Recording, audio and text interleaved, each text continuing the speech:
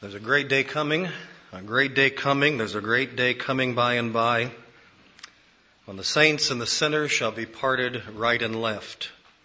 Are you ready for that day to come? We don't sing that song much anymore. In fact, I had to look in I don't know how many hymn books before I could find a copy of that hymn that used to be commonly sung in churches across America.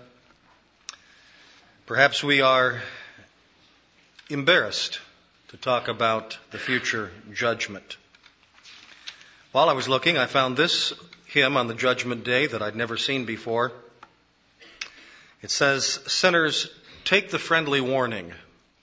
Soon that awful day shall break, and the trumpet with its dawning all the slumbering millions wake. See assembled every nation, lofty cities, temples, towers, wrapped in dreadful conflagration. Earth and sea the flame devours.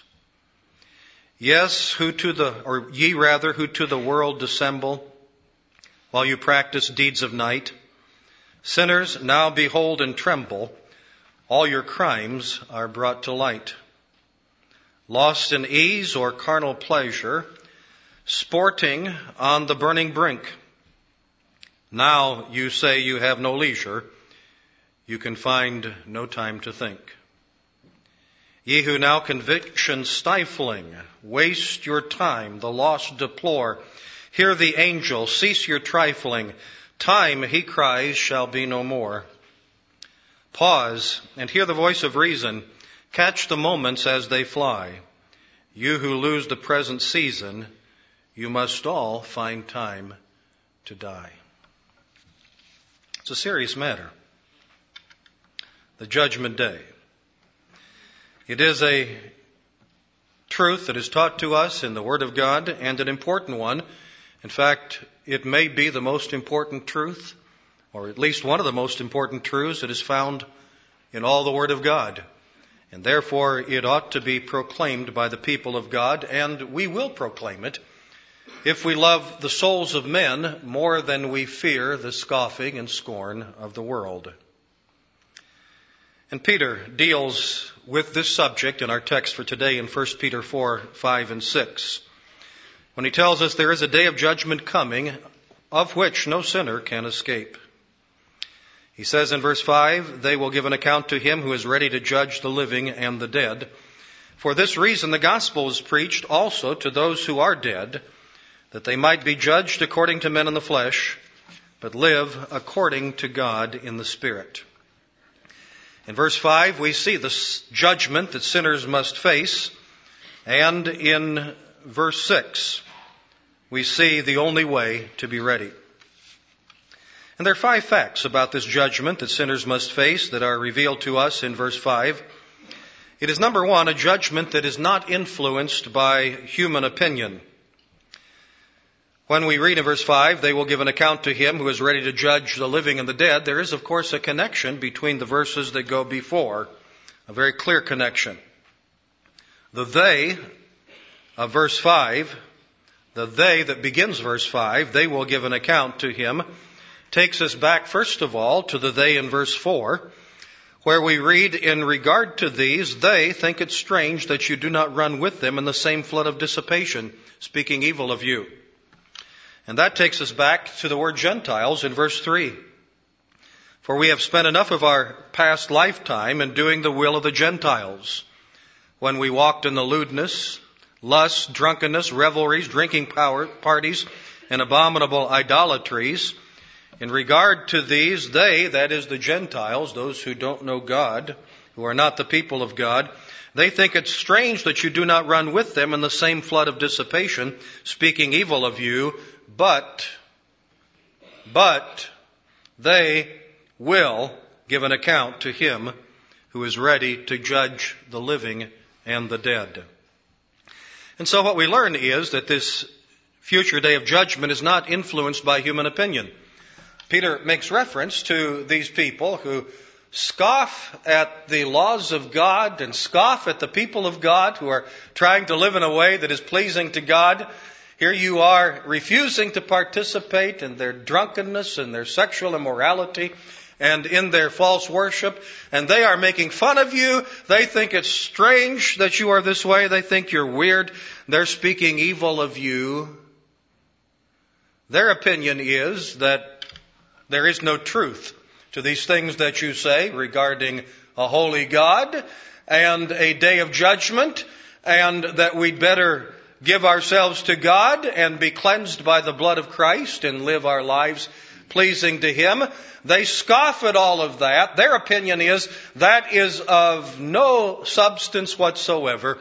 It's at best a myth, and it ought not to be paid attention to. But in spite of their opinion, the day of judgment is coming, and God will judge them regardless of what they thought about His Word during their lifetime. And the only opinion that really matters is God's. And we, all of us who are God's children, need to be more concerned about God's opinion than man's opinion. All of us need to be more concerned about God's approval than man's approval.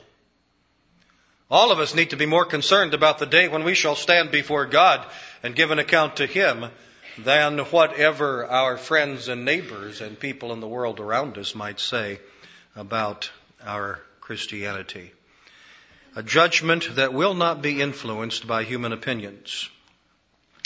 It is secondly a judgment of every sinful transgression. They will give account. They will give account. Give account. That's a term that is used in Luke 16:2 of an employee giving account to his employer. Jesus said to His disciples, there was a certain rich man who had a steward, and an accusation was brought to him that this man wasted his goods. So he called him and said to him, what is this I hear about you? Give an account of your stewardship, for you can no longer be steward. It is used in Acts chapter 19 about giving an account to civil authorities.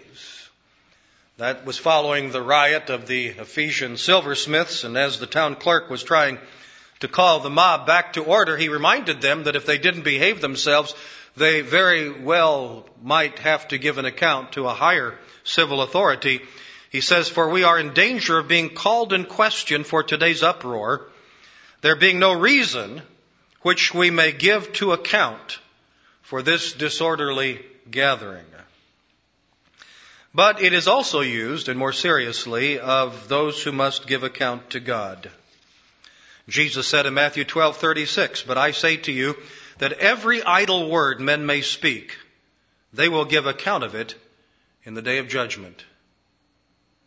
Every idle word.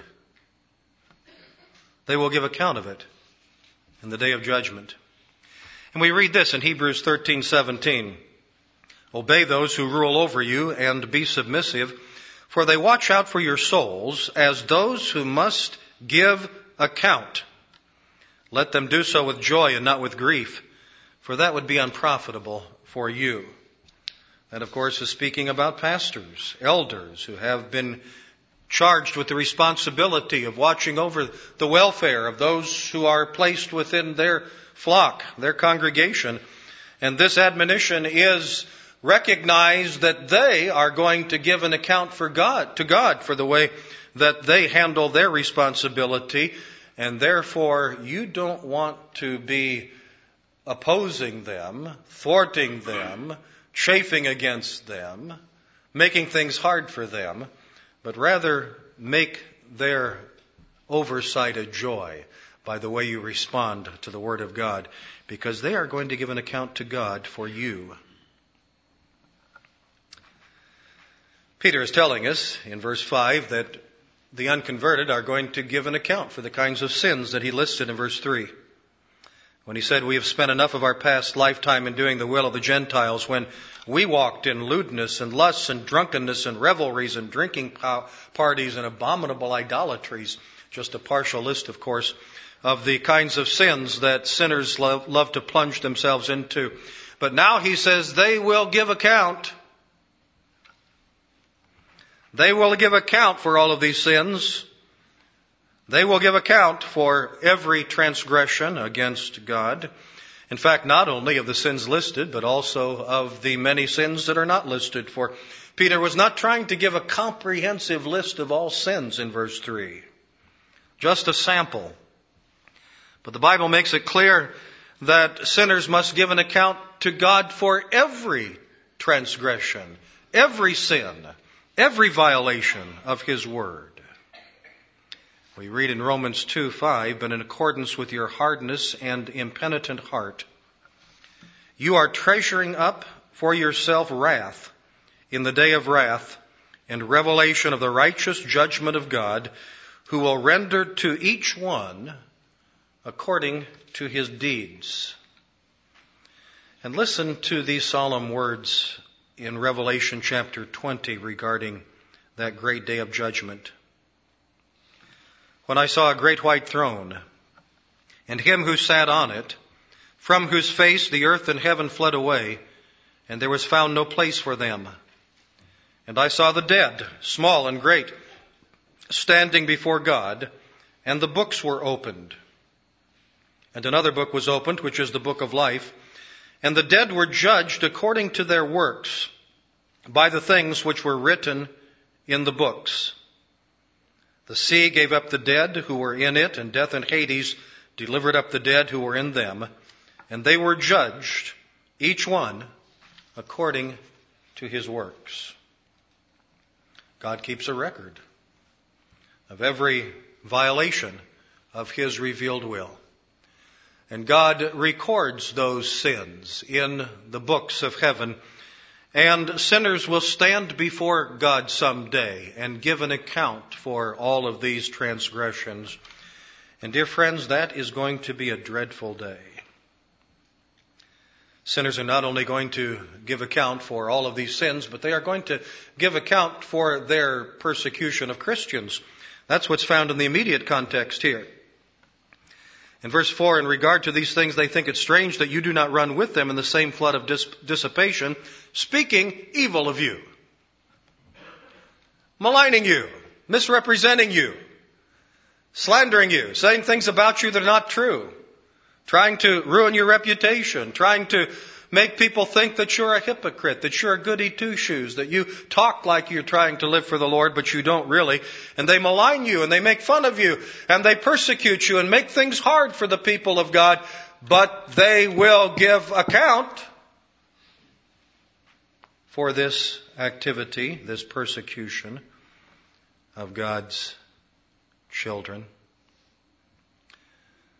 Do you remember the passage I read earlier in Matthew chapter 25 about that great day of judgment, in which Jesus said in essence that the way that you treat the people of God is the way that you treat Christ?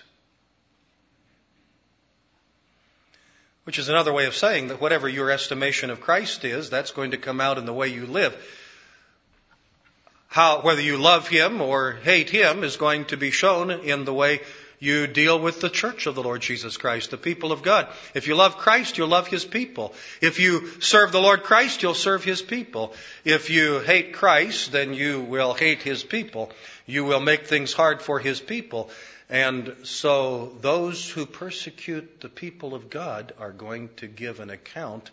They are going to answer for how they treated God's people. They're going to answer for their attitude toward Jesus Christ, shown in how they treat God's people.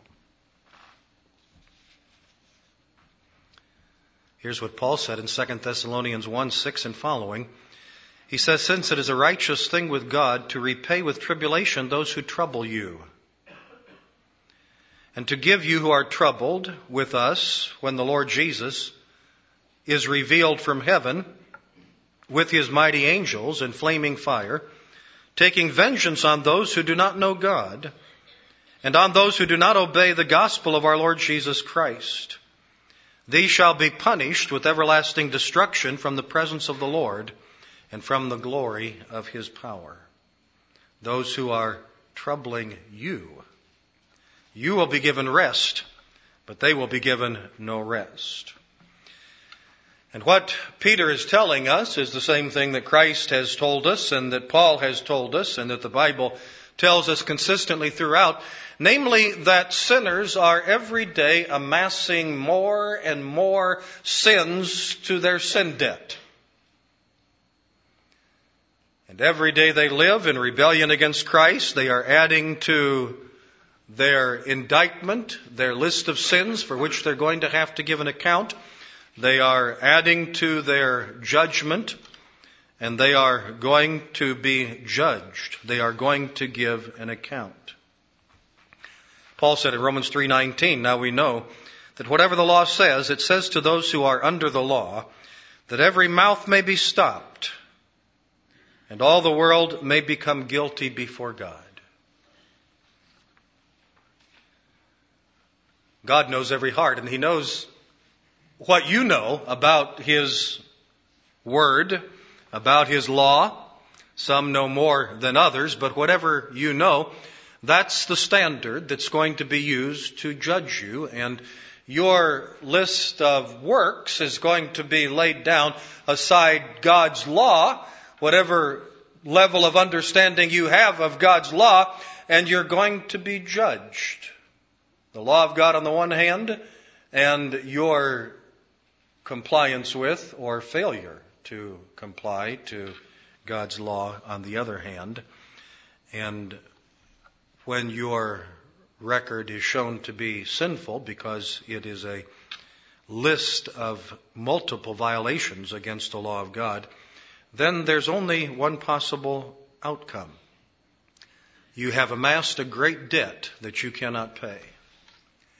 And therefore you're going to pay on it for all eternity, and you'll never get to the end of paying for it. It's kind of like the life sentences that we now generally hand out in our country for murder.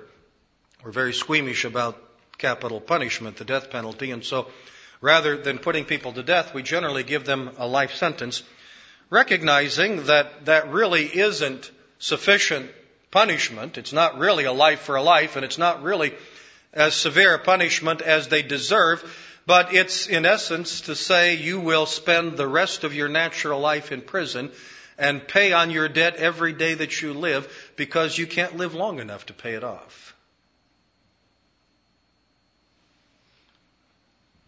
And think about that in terms of sinners who are sentenced before the judgment bar of God to be banished forever into eternal condemnation, into the lake of fire, to pay their debt to God, but they're not capable of ever paying it off. So for all eternity, they continue to pay and to pay and to pay and to pay on that debt. And what Peter is saying to Christians is, don't cave in to the pressures and trials and mockings of the unconverted. Don't cave in. Be patient. You are on the right side. And you will be vindicated in the day of judgment, and they will be exposed in the day of judgment. Don't cave into these pressures now, but continue trusting the Lord, following the Lord, serving the Lord, living for the Lord, leaning upon God, confessing your sins to the Lord Jesus Christ, and casting yourself afresh on the mercy of Christ. Continue to do that to the end of your life. Don't succumb to the pressures of the unconverted. And so it is, number one, a judgment not influenced by human opinion. It is a judgment, number two, of every sinful transgression. It is a judgment, number three, of a final judgment before the ultimate judge. They will give an account to Him. To Him. The world has its judgments, both formal and informal. But they're alternative. They never get to the final verdict, do they? When criminals are brought before a human court, sometimes the court gets their verdict right, sometimes it gets it wrong, but it really doesn't matter as much as perhaps it should, because that's only tentative anyway. If they get it wrong, you can be sure that they're still going to answer to the judge of all the earth. And He never gets it wrong. He never gets it wrong. And if there's a miscarriage of justice upon earth, you can be certain that it's going to be remedied in that final day, because the ultimate judge knows every heart. He knows all truth. He knows everything. He knows every fact. And he is going to judge perfectly according to righteous judgment. He will never get it wrong. And it is Christ who is this judge that is spoken of. The judge is not named in verse 5. They will give an account to him who is ready to judge the living and the dead. He's not named. Peter assumes that his readers will know who the judge is. And of course, in general terms, the judge is God. But what we learn is that God has committed judgment to his Son, the Lord Jesus Christ. And so it is God the Son. It is God in the Son, the Redeemer of the world, who is going to be the judge in this final day of judgment. Jesus said in John 5:22, "For the Father judges no one, but has committed all judgment to the Son." And verse 27, has given him authority to execute judgment also, because he is the Son of Man. And Paul put it this way in his sermon in Athens on Mars Hill in Acts 17:31. He said, "Because he, that is God, has appointed the day on which he will judge the world in righteousness by the man whom he has ordained. He has given assurance of this to all by raising him from the dead." God's going to judge every sinner in Christ, through Christ, by the very one that he gave to be the Savior of sinners. Those who do not come to him for salvation are going to meet him as their judge, the judge of the universe. And this is the crowning glory of the Son's exaltation. Christ was greatly humiliated in the incarnation and went down, all the way to death, even the death of the cross. But then God highly exalted him. He raised him from the dead. He ascended on high. He sits upon the throne of glory in heaven even now. And on that final day of judgment, he's the one who's going to be sitting upon the throne, rendering judgment upon all the universe. And that will be the crowning touch of his eternal glory. A final judgment before the ultimate judge. It is number 4, we are told, a judgment that is imminent. Who is ready? They will give account to him who is ready to judge the living and the dead. Who is ready? He's fully prepared to judge right now. He's ready to judge. That's a judgment that could begin today. This is the kind of language that we find in the Bible of imminence, often of the imminence of Christ's return. Well, please note that it's also attached to the imminence of judgment. Judgment could come at any moment. It could come today. What we know is it will come at God's appointed time.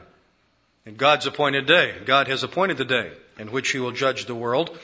And God knows when that will be. But it could be any time. We cannot presume that it is yet a while off. Similar to what James said in James 5:8, when he said, "You also be patient, establish your hearts, for the coming of the Lord is at hand. Do not grumble against one another, brethren, lest you be condemned. Behold, the judge is standing at the door." Standing at the door. The picture is that he's right there, standing at the door, just waiting for the right time, waiting for the word from the Father to open the door and to step upon the scene and to begin this judgment.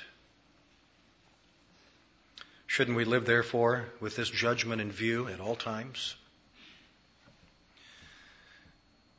The only proper actions that we ever take are those that we take in the light of this day of final judgment. It is number 5, a judgment from which no one can escape. They will give an account to him who is ready to judge the living and the dead. The living and the dead, that's a common saying. The living and the dead. We find Peter using these words in Acts chapter 10 when he was preaching to Cornelius and his household. And he said in verse 42, "And he commanded us," that is, Jesus commanded us, "to preach to the people and testify that it is he who is ordained by God to be judge of the living and the dead." And Paul put it this way in 2 Timothy 4:1. He said, I charge you therefore before God and the Lord Jesus Christ, who will judge the living and the dead at his appearing and kingdom. The living and the dead. In other words, whenever that judgment day arrives, everyone is going to be judged, whether they have died prior to that day or whether they are living at the time that day comes. There will be some who will be alive when the Lord returns and the judgment begins. And there will be many who have already died when that day of judgment arrives. And it makes no difference. Everyone is going to be judged, both the living and the dead. We read about that in Revelation chapter 20, how that the graves and the earth and the sea are going to yield up the dead which are in them. And everyone is going to be judged according to his works. And that's exactly the same thing that Peter is telling us here. He's telling us that those who are physically alive and those who are physically dead on the day that judgment arrives, they will all be judged. In other words, no one can escape this judgment. No one can find a way to avoid this judgment.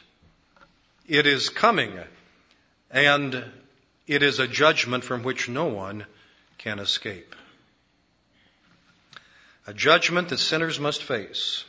There's a judgment for saints as well. And since Peter is emphasizing the judgment to sinners, I'll stick to that topic today.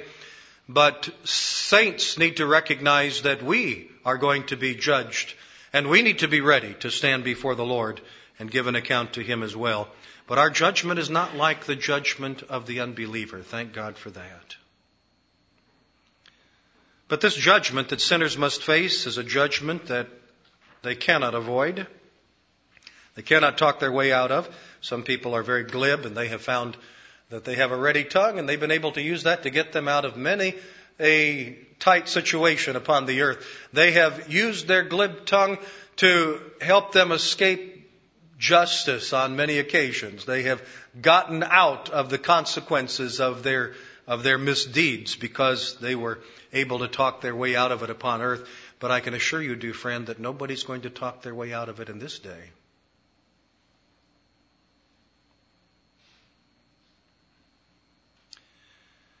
And the fact of the matter is that nobody can prevail in this day of judgment who stands there on his own merit, on his own 2 feet, stands there pointing to his own record of deeds done.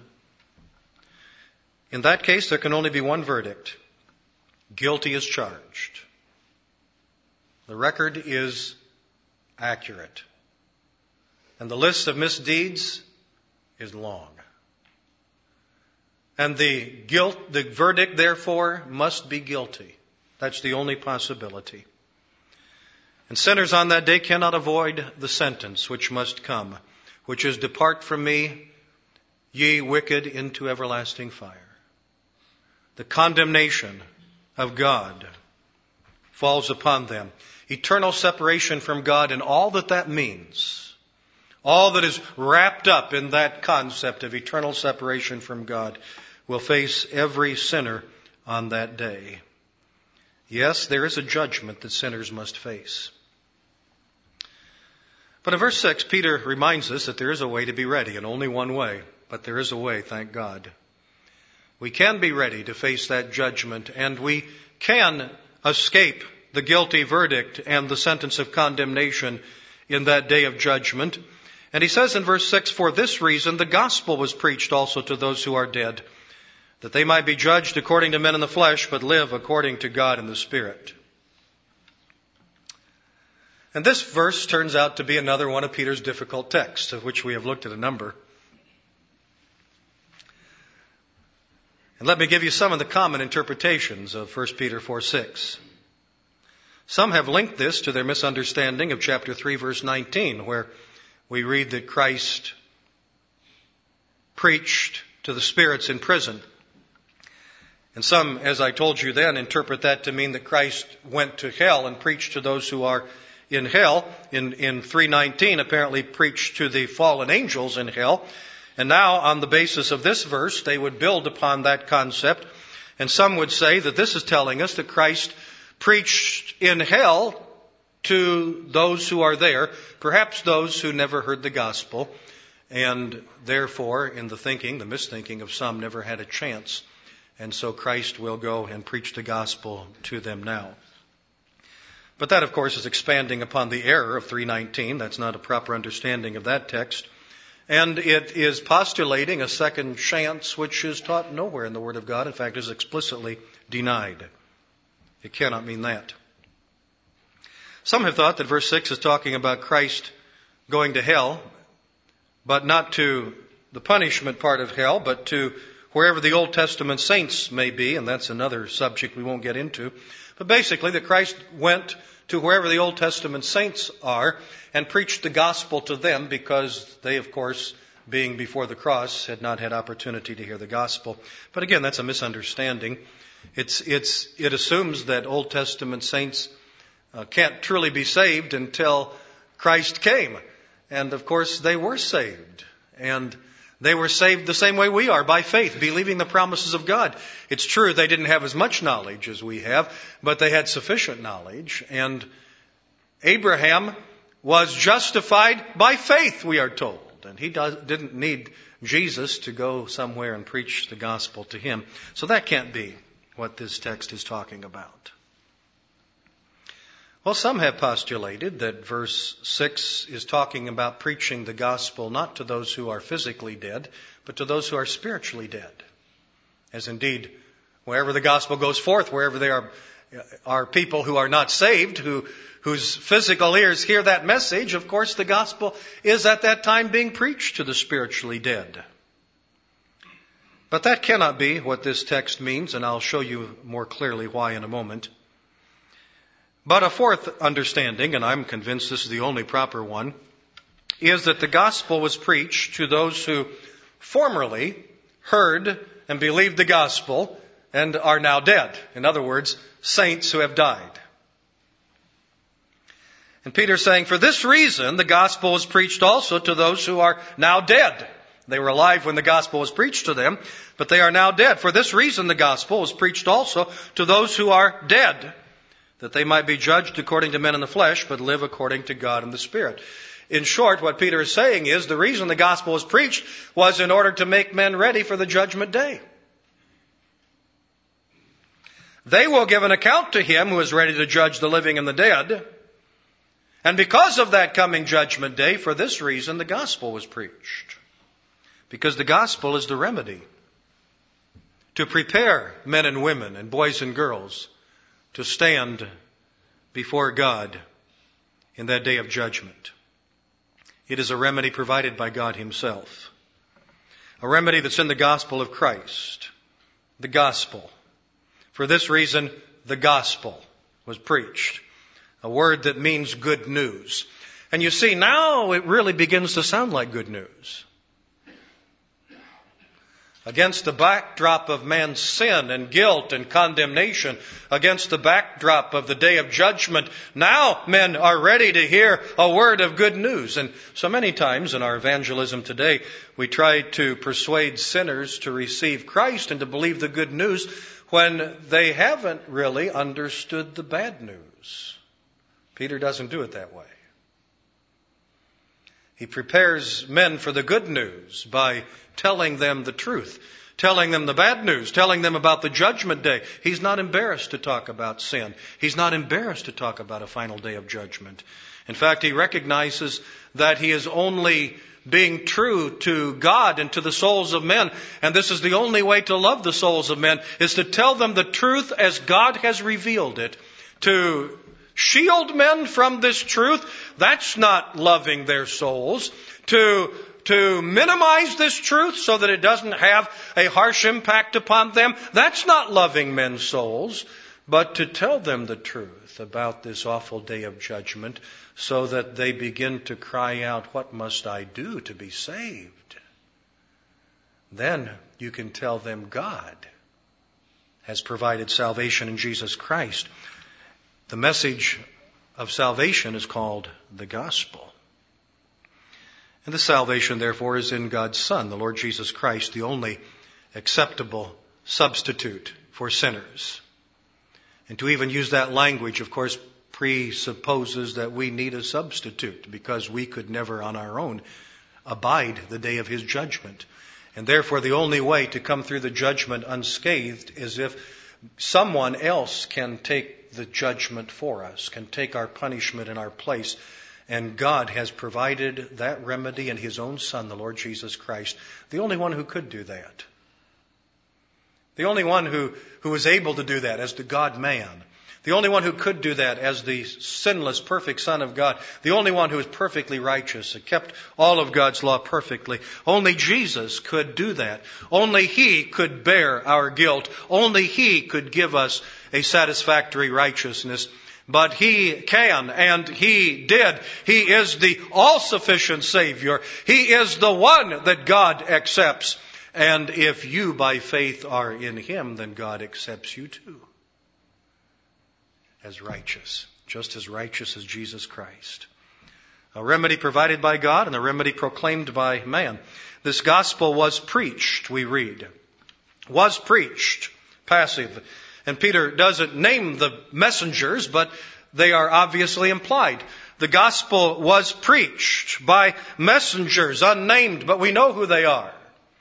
We don't know specifically which ones preached the gospel to Peter's readers, but we know that there were Christians who preached the gospel to them, and they believed it, and that made them ready for the day of judgment. And God continues to raise up proclaimers of the gospel throughout all the world in every generation, and they proclaim the good news of the gospel. And when men believe it, they are made ready for the day of judgment. The gospel was preached, or more literally, it was evangelized. It's an entirely different word than used in 1 Peter 3:19. There, you remember that Jesus went to preach to the spirits in prison. He went to make an announcement, keruxo, a public announcement as a herald. Has nothing to do with the gospel at all. He was preaching victory. He was preaching their defeat. That's what he was preaching unto them. Here, however, there can be no question that the content of the message is the gospel, because the very word that is used includes that. In fact, really the emphasis here is upon the content of the message preached. It is the gospel that was preached that made men ready for this judgment day.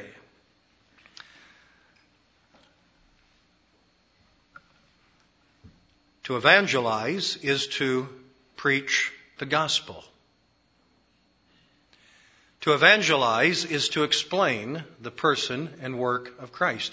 That's what it means to evangelize. And all throughout the Bible, there's great emphasis upon verbal communication. God obviously is not opposed to written communication. After all, Peter is writing a letter, words on paper, and sending it to these Christians. And the Spirit of God compiles these books in a book we call the Bible, and we read that Bible. God is not in any way diminishing the importance and the impact of the written word, but you'll find throughout the Scripture that there is attached a special power to the proclaimed word, to verbal communication. We see it here again. The gospel, not which you read about in the Bible, but the gospel which was preached to you. It was proclaimed to you. The Spirit uses that in a special way upon the hearts and lives of sinners. This gospel, which is a remedy that is effective for salvation, was preached also to those who are dead. To those who are dead. For this reason, the gospel is preached also to those who are dead. Now, what does that mean? Well, I would submit to you that it means exactly the same thing that it meant in verse 5. And what did it mean there? The living and the dead. It meant those who are physically dead. And there's the closest possible connection between these verses. They will give an account to Him who is ready to judge the living and the dead for this reason. There's a very close connection here grammatically. For this reason, the gospel was preached also to those who are dead. In addition to being preached to those who are now living, it was previously also preached to those who are now dead. that they might be judged, we read, according to men in the flesh. And that, I think, is referring to the judgment which is death. It's appointed unto man once to die. And after that, the judgment. And our physical death is a judgment upon sin. That's why there is death, because of sin. And that it's saying the gospel is preached to those who are now dead. The gospel is preached to those who are subject to death. The gospel is preached to those who have experienced the judgment of death, which comes upon all the sons of Adam. But though they die physically, have already died physically, nevertheless you can be sure that those who believe the gospel, they live. Language like Christ gave us on more than one occasion. Though he were dead, yet shall he live. And whosoever liveth and believeth in me shall never die. That's what Peter is saying. For this reason the gospel is preached also to those who are dead, that they might be judged according to men in the flesh. That is the judgment of death which comes to all human beings, all who live in the flesh, but live according to God in the Spirit. There is eternal life for those who believe the gospel. This gospel is preached to enable men to live forever, even if they do die, which they do. What Peter is saying is that the death of believers does not undermine the gospel. When Jesus said, whosoever believeth in me shall never die, he didn't mean shall never die physically. He meant shall not ultimately die. But this, I think, is probably spoken in the background of some of this criticism, some of this persecution, some of this speaking evil of you that's referred to in verse 4. And the critics of the Christians probably said things like this: what good is your faith? You said that those who believe in Jesus will have eternal life, and look, how many of you Christians have already died? You've died just like we die. There's no difference. You died, went in the grave. We die, go in the grave. Why should we believe the message of the gospel that you're preaching to us? You claim to receive new life, divine life. Where is it? We don't see it. The skeptics never do they? But what Peter is saying is that fails to take into account the day of judgment. The Christian dead have experienced a judgment, the judgment of death, which comes upon all because of our sin in Adam. And the Christian dead may be harshly judged by men, both when they were living and when they died, with unkind comments and taunts like those I just suggested. But God says that they have eternal life. God says whoever believed the gospel that was proclaimed, they have eternal life. That's what God says, no matter what man says. For the gospel was not given to save us from physical death, except at the second coming of Christ, but to save us from what is far worse, namely spiritual death. The wages of sin is death applies at the first level to everyone, Christian and non-Christian alike.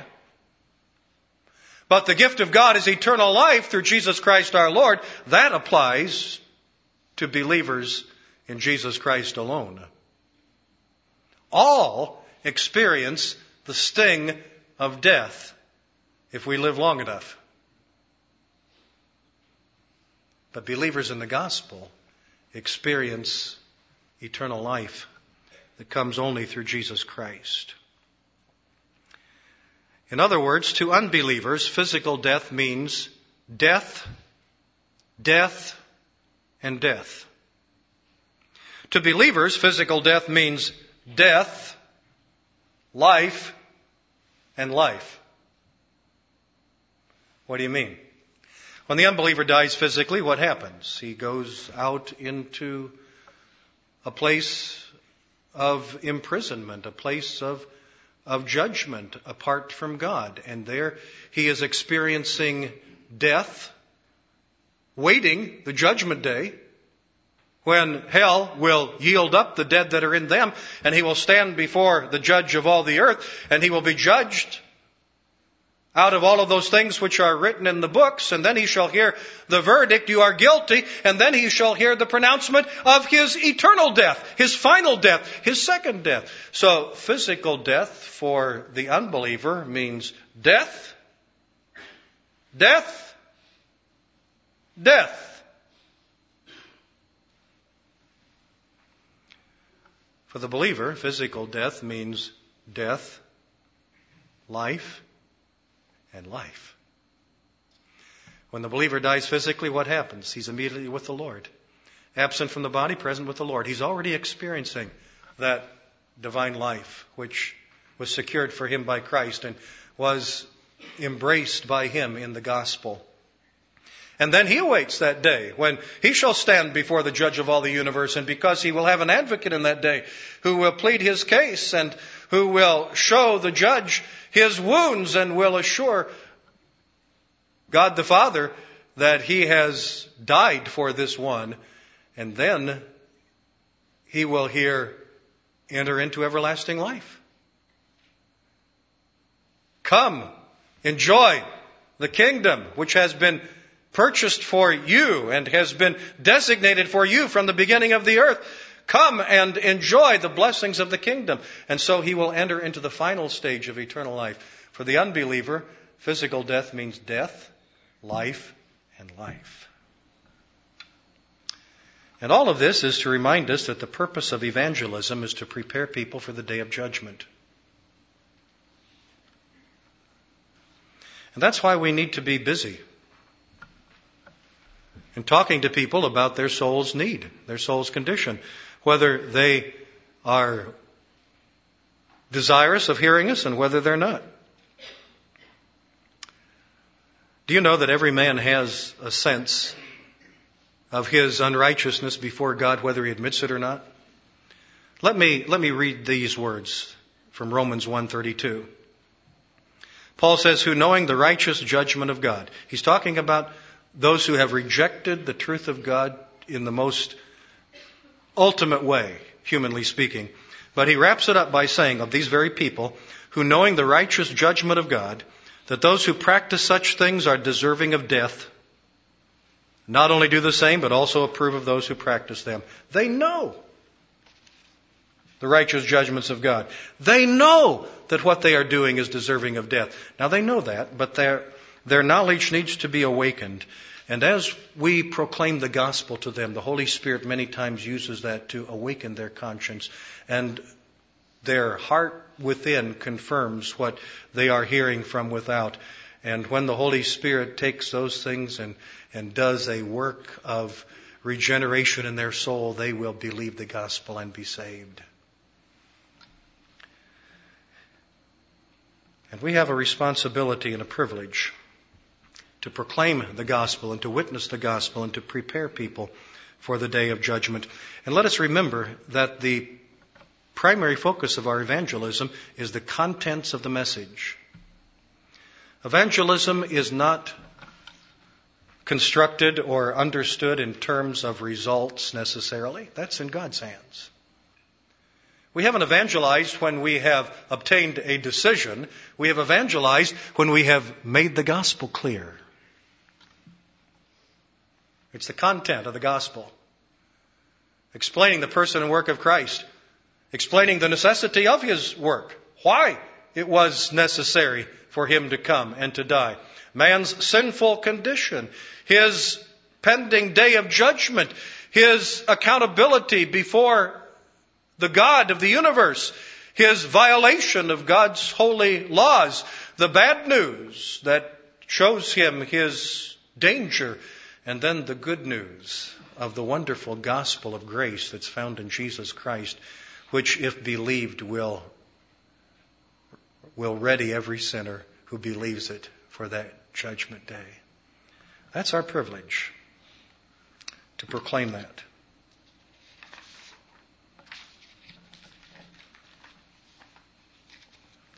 There's a great day coming. A great day coming. A great day coming by and by, when the saints and the sinners shall be parted right and left. Are you ready for that day to come? Shall we pray? O Lord, we acknowledge that your word is true. We know that there is a day of judgment coming. We know that righteousness must be done, that justice must be carried out. We live in a world of injustice, and we know that the day is coming when all that is wrong will be revealed and judged. And we know that there's a day coming when those who have refused the mercies of God in Jesus Christ must give an account of their sins and will have no remedy in that day. O Lord, cause the seriousness of this day to weigh heavily upon the hearts of all who are outside of Christ, who are hearing this message today. And may that cause them to seek a Savior. O Lord, may they consider the day of judgment until they know they are ready for it. O Lord, may they listen to your word until they are sure that they have believed the gospel. O Lord, may they repent of their sins again and again until they know that they have been forgiven. May they cast themselves upon the mercy of Christ until they know they have been received. And Lord, may all of us be busy telling others the good news of a Savior who prepares men for that day of judgment, as we ask it in Jesus' name. Amen.